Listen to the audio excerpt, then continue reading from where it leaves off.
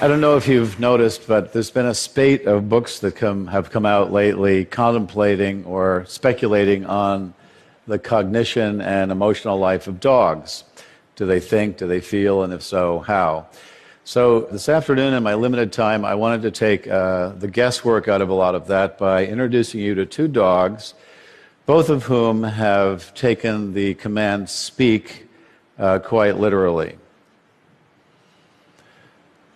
The first dog is the first to go, and he is contemplating an aspect of his relationship to his owner.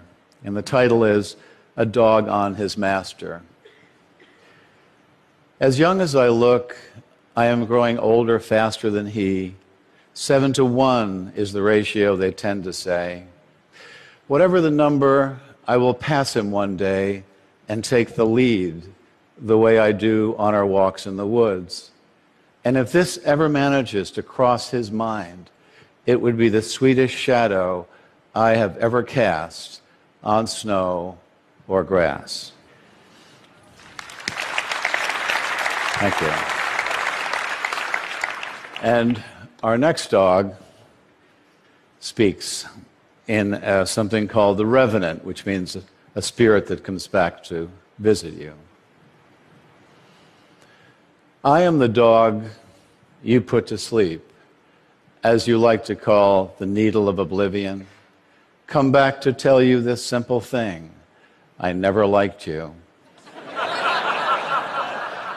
When I licked your face, I thought of biting off your nose. When I watched you toweling yourself dry, I wanted to leap and unman you with a snap. I resented the way you moved, your lack of animal grace, the way you would sit in a chair to eat, a napkin on your lap, a knife in your hand. I would have run away, but I was too weak, a trick you taught me while I was learning to sit and heel, and greatest of insults, shake hands without a hand. I admit the sight of the leash would excite me, but only because it meant I was about to smell things you had never touched. You do not want to believe this, but I have no reason to lie.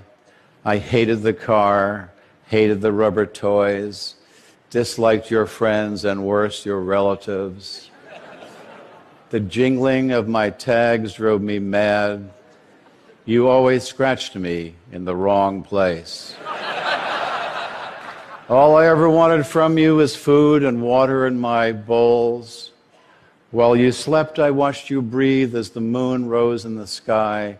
It took all of my strength not to raise my head and howl.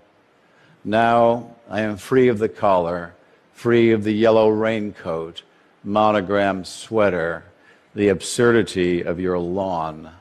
And that is all you need to know about this place, except what you already supposed and are glad it did not happen sooner, that everyone here can read and write, the dogs in poetry, the cats and all the others in prose. Thank you.